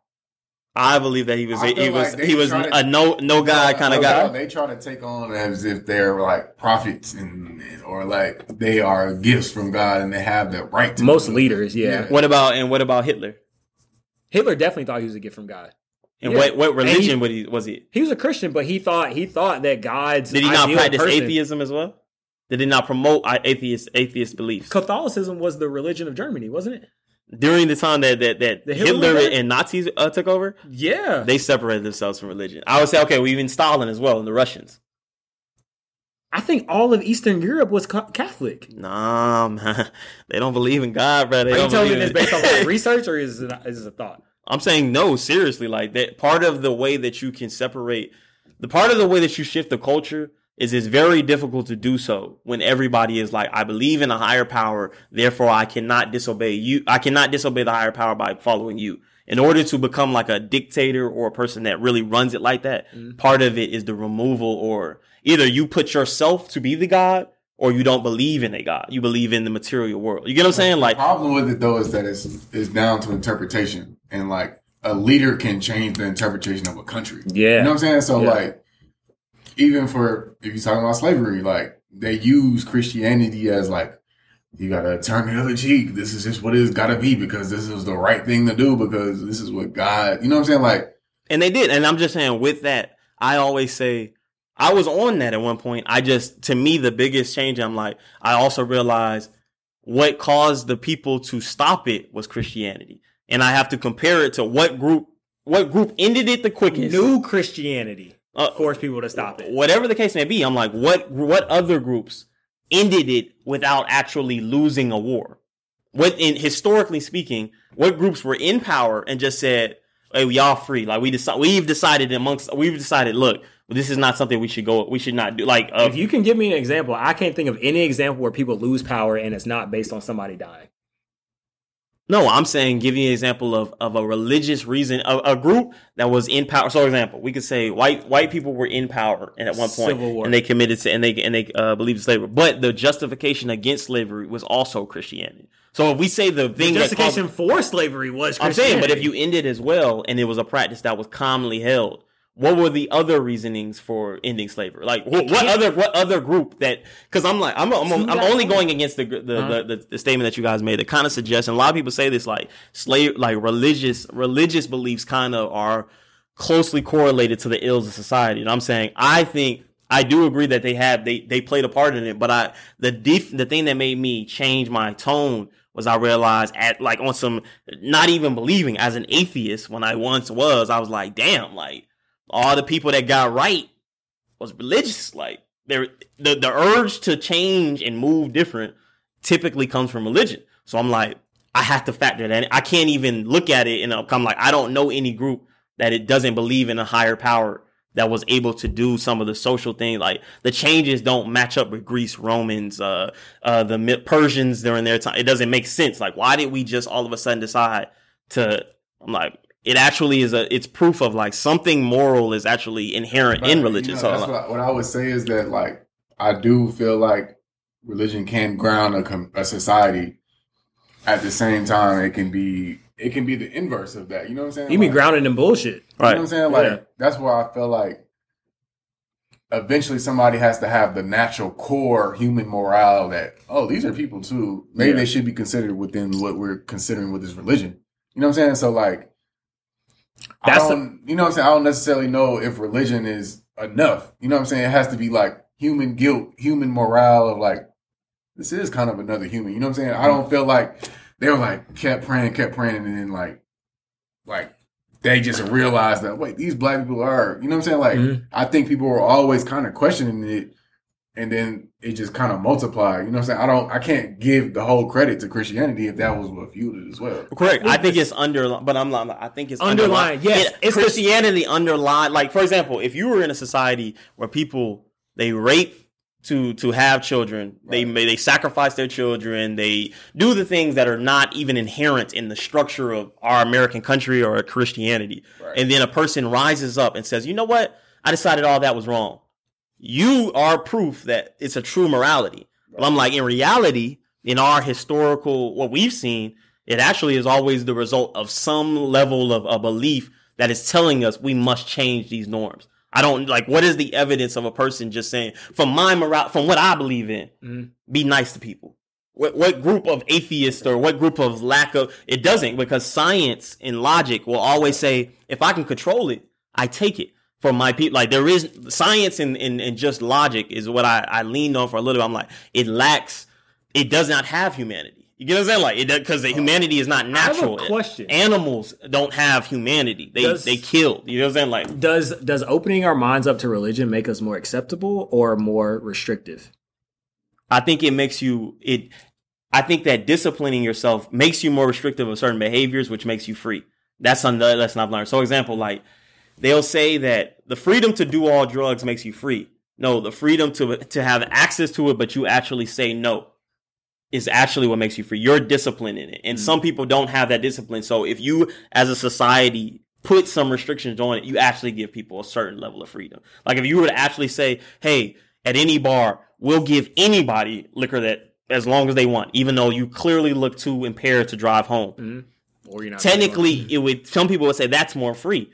But in reality, because some people are alcoholics and we know some people can't control their limit, you've actually made the society tethered to their addictions. I think that's where we have to truly define freedom. Freedom is the ability to do whatever you want, understanding the consequences, right? Understanding the consequences of whatever you do, right? True freedom is not doing whatever you want without any consequences. That's not freedom at all. That's 100% agree. Ignorance. Right. Yeah, and I'll give Cody this, that I do think I'll agree with the fact that people can do bad with religion and without religion. Facts. But the good typically is coming from some type of religion that grounds them. That's why I think there's so much bad that comes out of the religion, though. I think have y'all seen Waco on Netflix? Waco was a cult. It was a cult in like Waco, Texas, right? The leader of the cult thought he was he told his people he was the second coming of Christ, right? And everybody believes him. He was a Christian though, right? Right. The Pilgrims, Gold, God, and Glory, they were Protestants. They were trying to escape the Catholic Church, but they were also Christians, right? But they led to this era of slavery that we had in the States, right? So I think there is an equal amount of evil that can be taken from every religious doctrine as there is the equal amount of good that can be taken from religious doctrine. Yeah. I think it takes a special person to be able to read between the lines of whatever is in that religious text to say, this is how we should really be doing it, right? But there's also the same amount of people who read in between the lines and take something bad and say, nah, this is how we're going to do it in my camp, right? Yeah. So I think that religion can take you either good or it can take you bad. It truly depends on the person and where their heart is. Right. And that's truly what I believe. And also for bringing it to a macro level, it depends on what the country was built on, right? And how the country believes at its core, right? Whatever you believe in, that's what's going to take precedent. No matter what religion you are. And I think what makes it difficult is like, I can definitely recognize it, and I agree with you totally. But I guess we haven't had the chance to witness what an atheist leader would do with their morale. Like, is the natural human instinct without religion. A showy atheist. You know what I'm saying? A showy atheist. Because I think 45 was an atheist, but like a showy atheist. You know, so that's what I'm saying. Like, we haven't been able to witness a super heavy morale from an atheist to say, like, oh, they can't lead us without the religion. You know what I'm saying? To get back to that grounded, proper society. You know what I'm saying? But because we've seen the good and the bads and the uglies with all of religion, you know what I'm saying, we can see that it can ground you or it can make you even more evil. No, and I had that one reply to when you said about Waco or addiction. I believe that a lot of people believe that this is an idea that was told to me that I believe is true. There is no abstaining from religion. It's just what you decide to make your religion. So I think people wouldn't say it, but I'm like, a lot of people who don't believe in God as we speak right now, they almost worship the God of tolerance, or they worship an ideal and put it in place of God. That's a very Christian thought for you to think that tolerance is an idol. But go ahead. Yeah, I'm saying it is. I'm like, for example, tolerance, the idea of tolerance or as an idol can make one, it can get to the point where we are right now. You believe your highest virtue in the religion of tolerance is just simply accepting people. It puts no guidelines. It has no structure. It has no formation on how to live. But you believe that the highest good for you is to be tolerant of others. And I think a lot of people they wouldn't say, oh, my religion is tolerance, because they don't believe that is a religion. But in reality, they orient themselves in a way as though, because they live a life of, I don't feel proper speaking on anything. I don't have a stance on anything. I accept all. I just hope from somehow that from behaving this way, people will know how to behave. I'm like, you have to take a role eventually that says this is right, this is wrong. I'm like, any ideology that does not have rules, that cannot point to what is wrong, what is right, that is the actual L. Like when he says, oh, we can't point to something, I'm like, a lot of people, like, it's very easy to be atheist in a world that kind of has a rule book. So then you only pick the holes of the weakest point. Mm-hmm. I'm like, yeah, I get it. I'm like, imagine really being a world where we go to war, we kill, everything is on the table, and then trying to explain why that shouldn't be on the table without a rule. Mm-hmm. So why can we not kill people we don't like? Like, really explain that without God. I see what you're saying. It's difficult, you know what I'm saying, to orient everybody like that. But to that point, I think it really speaks to the fact that religion can be too nuanced for the common person, right? Christianity says hate the sinner, love the sinner, hate the sin, right? How the hell am I supposed to love this person but hate what they do on a daily basis? And that's them at their core value. Like, what am I supposed to do? What direction does that give a person with no secondary degree? What direction does that give a person who had no access to 300-page books? Or it gives them the direction to not act on natural motion. So, example, like, if you don't believe in God, your belief is the woman who cheats deserves to be publicly shamed and hated by you if you know the man, or if you are a fan of the man. Unlike if you're a Christian, you believe she cheated, I can say she's wrong, but I shouldn't go too crazy on her. That actually is the behavior that should be replicated and would cause more peace. Your natural instinct is to hate what you consider wrong. You know what I'm saying? Like, the forgiveness in itself is not necessarily natural, and it comes from religion, but there has to be some goofiness, some weirdness, some esoteric ideas. But if I tell you, Cody, the shirt you got on right now is fucking hit, bro. I don't know why you wore that shit. Okay. You're going to think that I believe you can't dress. That's me hating the person. Not me hating your shirt because it's ugly. It's me hating the person because you can't dress. So I think whenever you hate whenever you hate the sin, no matter what it is, there's always the ability for somebody to take that personally and think, this is who I am as a person. Because you hate the thing that I did, or the thing that I'm wearing, or the thing that I'm doing, you hate me. Right. And I think that's a worldly, non-religious view, because to take identity in your activity is a worldly view. You get what I'm saying? Like, I may think I like women a lot. Mm-hmm. I should be in a monogamous relationship, but I like women a lot. Because someone dislikes a person who has attraction to several women. I'm like, it's not the same. I'm like, to that it's point, the activity. doesn't the world make my identity, my activity? We're talking about YSL, right? Mm-hmm. We were talking about YSL. They were talking about murdering and killing people, right? Just because they did it, does that make them murderers? The Christian view would not say that I look at them forever, I'm just hating them. The Christian view is that you got to atone for it. Mm-hmm. You got to go to jail. Right. But I don't necessarily hate you. But the natural, if you did not believe in a higher power, could be, yeah, you are the murderers, y'all. So I hate you. But in the same breath, those who are super heavy in it, like, oh, he's going to hell. Or they think all the gays are going to hell. Like, I think the issue with religion is people can pick and choose what rule they want to follow from it. And it's not like I would say, like, for Muslim people, they follow the religion strictly. But in, like, fully dominated Muslim countries, they're a little bit more volatile because they're following so strictly that they stoning people. You know what I'm saying? Like, it's like the fact that humans can still make the choice to pick and choose.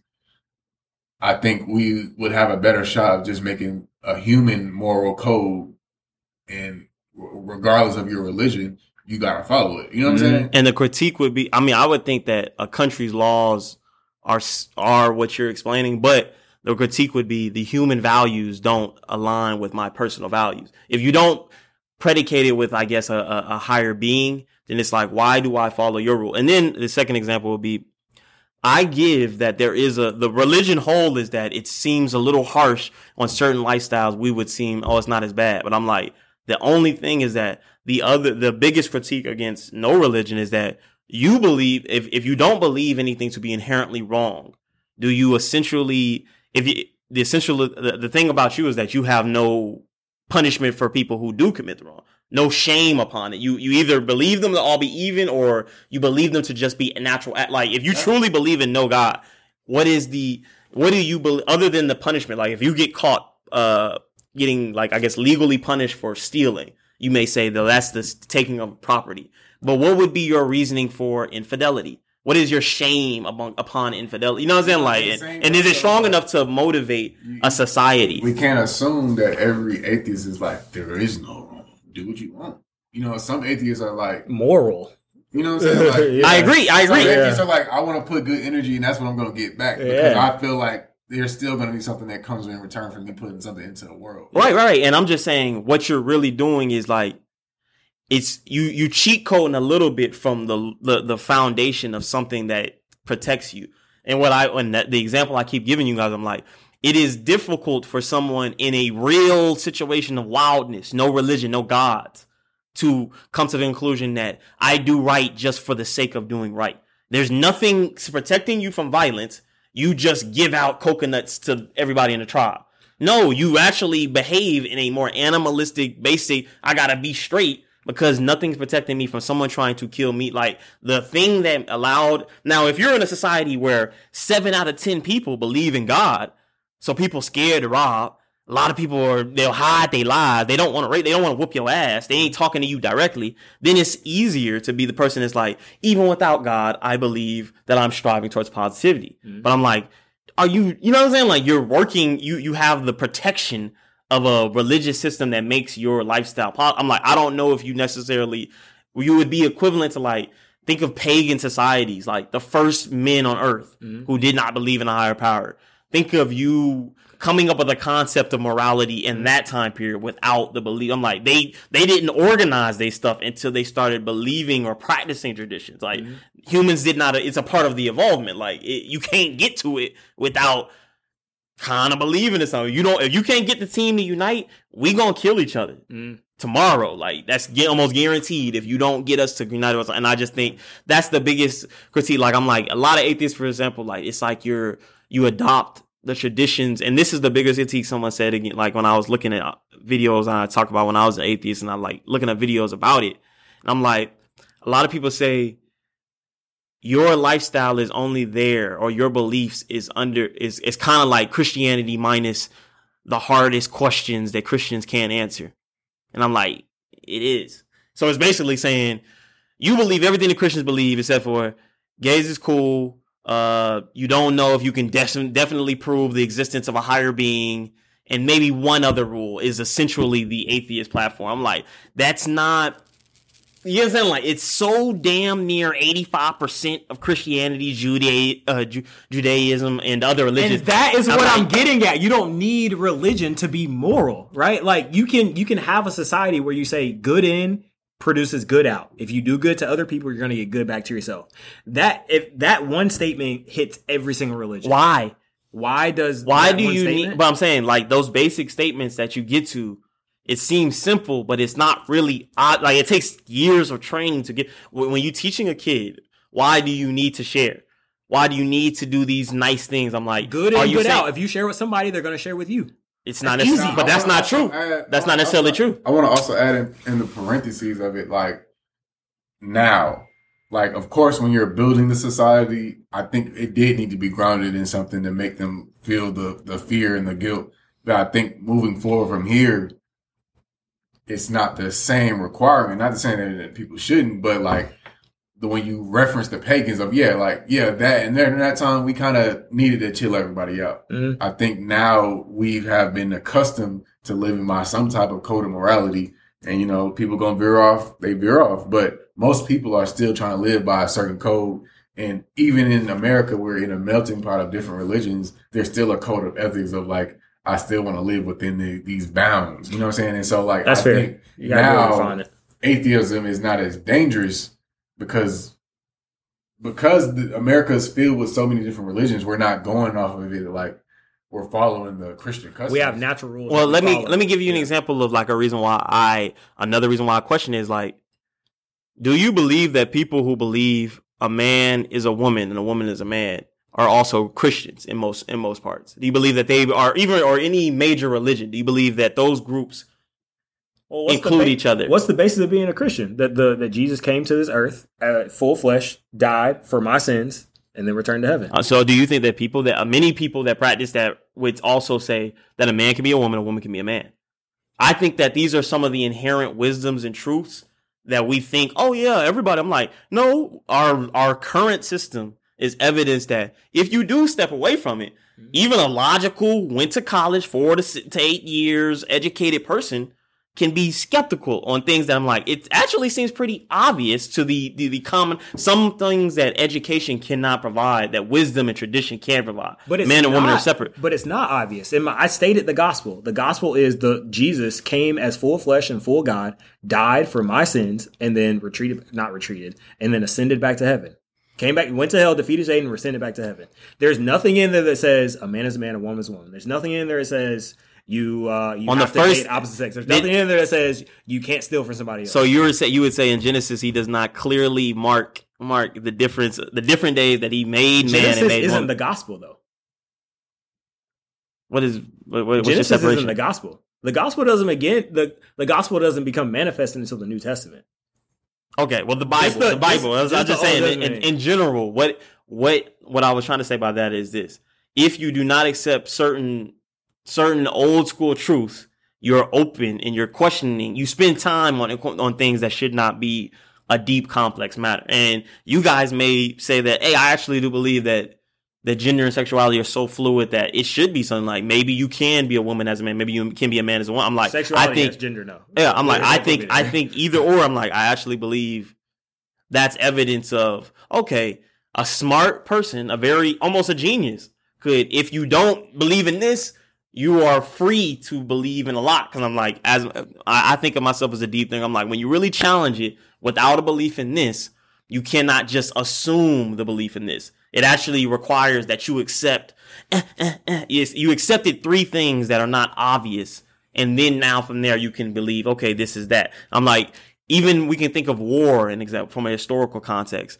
War in and of itself, you could say that killing is bad, period. Or you could say killing for certain reasons is bad. Killing these reasons is bad. I'm like, when people are trying to invade you, killing is not necessarily wrong. You get what I'm saying? But if you were to grow up in a mindset, it's like, that's more so science-based, more utilitarian. You could come to conclusions that are more so, hey, whoever is the strongest person deserves to repopulate the earth. So we kill whatever. You know what I'm saying? And although it sounds harsh, how can you explain the opposite without infusing some type of morality that's not proven? It's not stamped. that's what I'm saying. Like, it organizes us by giving us like 10 to 15 rules that we as a world, not even in different religions, even agree on these like 10 to 15 rules that kind of make it more simple. And then we let our smart people, our personalities, our atheists, et cetera, they can come up with a lot of little, but think about that, and that's okay. We want that type of thing. But I'm like, I just think you're working off the backs of a foundation that is actually rooted in religion and old school ancestral thought and wisdom. I'm like, and that's the only thing that kind of got me, I guess, that swayed me. I'm like, I was going for logic, I'm going for reasons, and I could not get logical conclusions to why I behave the way I behave without spirit, or, you know what I'm saying, without touching something that's not tangible. And as I'm like, damn, okay, so that's what I would conclude is the limits of atheism. Like, the limits is that it don't give you the real truths of why you live. It don't give you purpose. It doesn't, all it does is answer a couple of, like, it just gives you a little, like, funny, skeptical, dinner topics to think about. But it don't give you the, why am I here? What am I supposed to be doing? What is the role and purpose to the same degree? And it doesn't organize society in that way. So, that's my thing. But yeah, I mean, we can go on this loop. POW, perspective of the week. All right. Yeah, POW. We haven't done that in a minute. Yeah, for facts. So I guess I'll start it off. My perspective of the week. It's been a week. What them kids been on? We had the graduation season and everything like that. So my perspective of the week, though, is something I did. I was talking to a life coach that I'm considering. Fatima? Nah, I should. I'm just considering. I'm in that flirting stage of the life coach thing. But pretty much, it was like something that kind of resonated with me was that she had me think of what it would be like, 3 to 5 years from now if I had accomplished all the goals that I said. And like, what are the feelings that would come for that? And she was like, what if you could make that feeling reoccur every day? And it kind of was like, Sounds like goal setting. Right. You know what I'm saying? So it kind of just put in perspective for me that, like, how can you feel that feeling of accomplishment of a goal, or like, set up the mini goals for yourself on a daily basis so that you feel rewarded and refreshed and accomplished for each day. And so that's my perspective of the week. I haven't figured it out yet, but that's something that, like, I think we should all strive for in the end, is like making sure every day feels like a 5-year goal accomplished, and, whether if it's a small goal or a big goal. No, I like that. And what I took from that is, like, always chase a win. Right. Even if it's a small win, like, every day you should have a win, at least 2.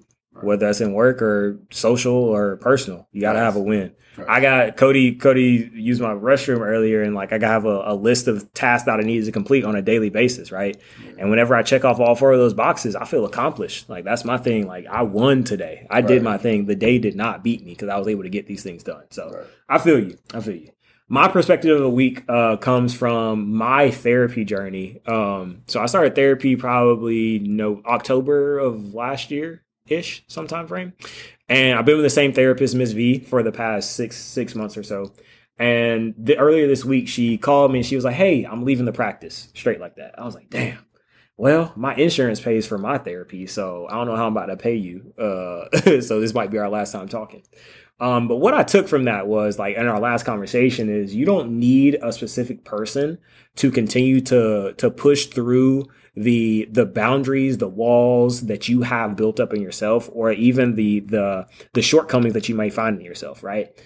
You may need a support system in your corner to help you identify those things. Chances are you don't. If you're a thinker and you know yourself, you don't need somebody else to help identify those obstacles that you need to overcome.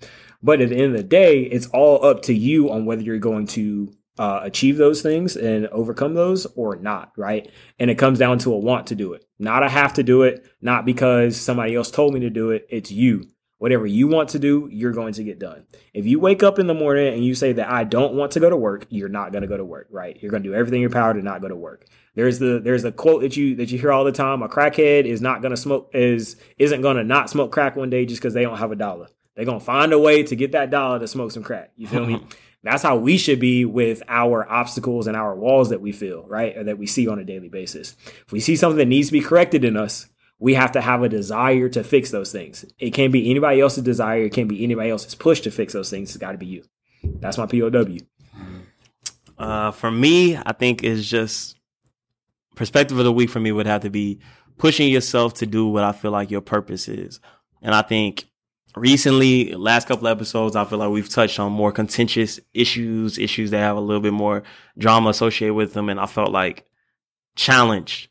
I felt like I feel my purpose more significantly when we speak on things like that, because I know it takes confidence to even express your opinions. I know we have a small little audience that listens and tunes in, but even then it feels like when you expose your ideas or you expose your thoughts, you feel seen. You feel like, okay, well, people can build conclusions of where you stand, where you feel just off that.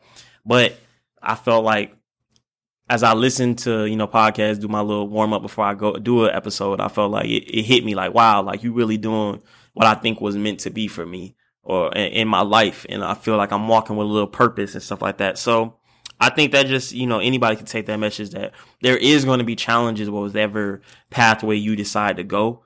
But if you feel like you're doing what you're meant to be doing, it's going to feel right. You're going to almost feel it in your heart. Like this is the right pathway. Like it might be hard, but it's the right steps. I don't think I'm doing the wrong steps.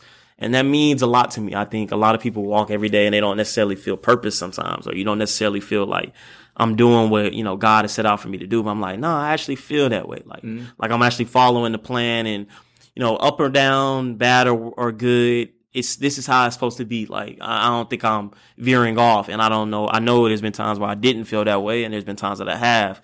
So I think for everybody, just be willing to understand there's going to be some rain, but stay your course. Yeah. Climb your mountain, you know what I'm saying? I think that statement works both ways, Cody. Like you can feel when you're doing something right, but you can also feel when you're not in the right space as well. Pay attention to your body, pay attention to your mind, pay attention to how your body reacts to certain situations, certain people, because all that really matters. All that really does. Big facts. That's real. And you guys follow us on P Junkies Podcast on Twitter, TikTok, and Instagram. We appreciate everybody. Make sure you leave a comment, like, or subscribe on Spotify and Apple Podcasts. Peace. And for those that are strictly listening, our boy Tommy G's hair looks great. Hey, yeah. He braided up. Braided up in his beard. Got the barrels in his own. All right, peace. Peace.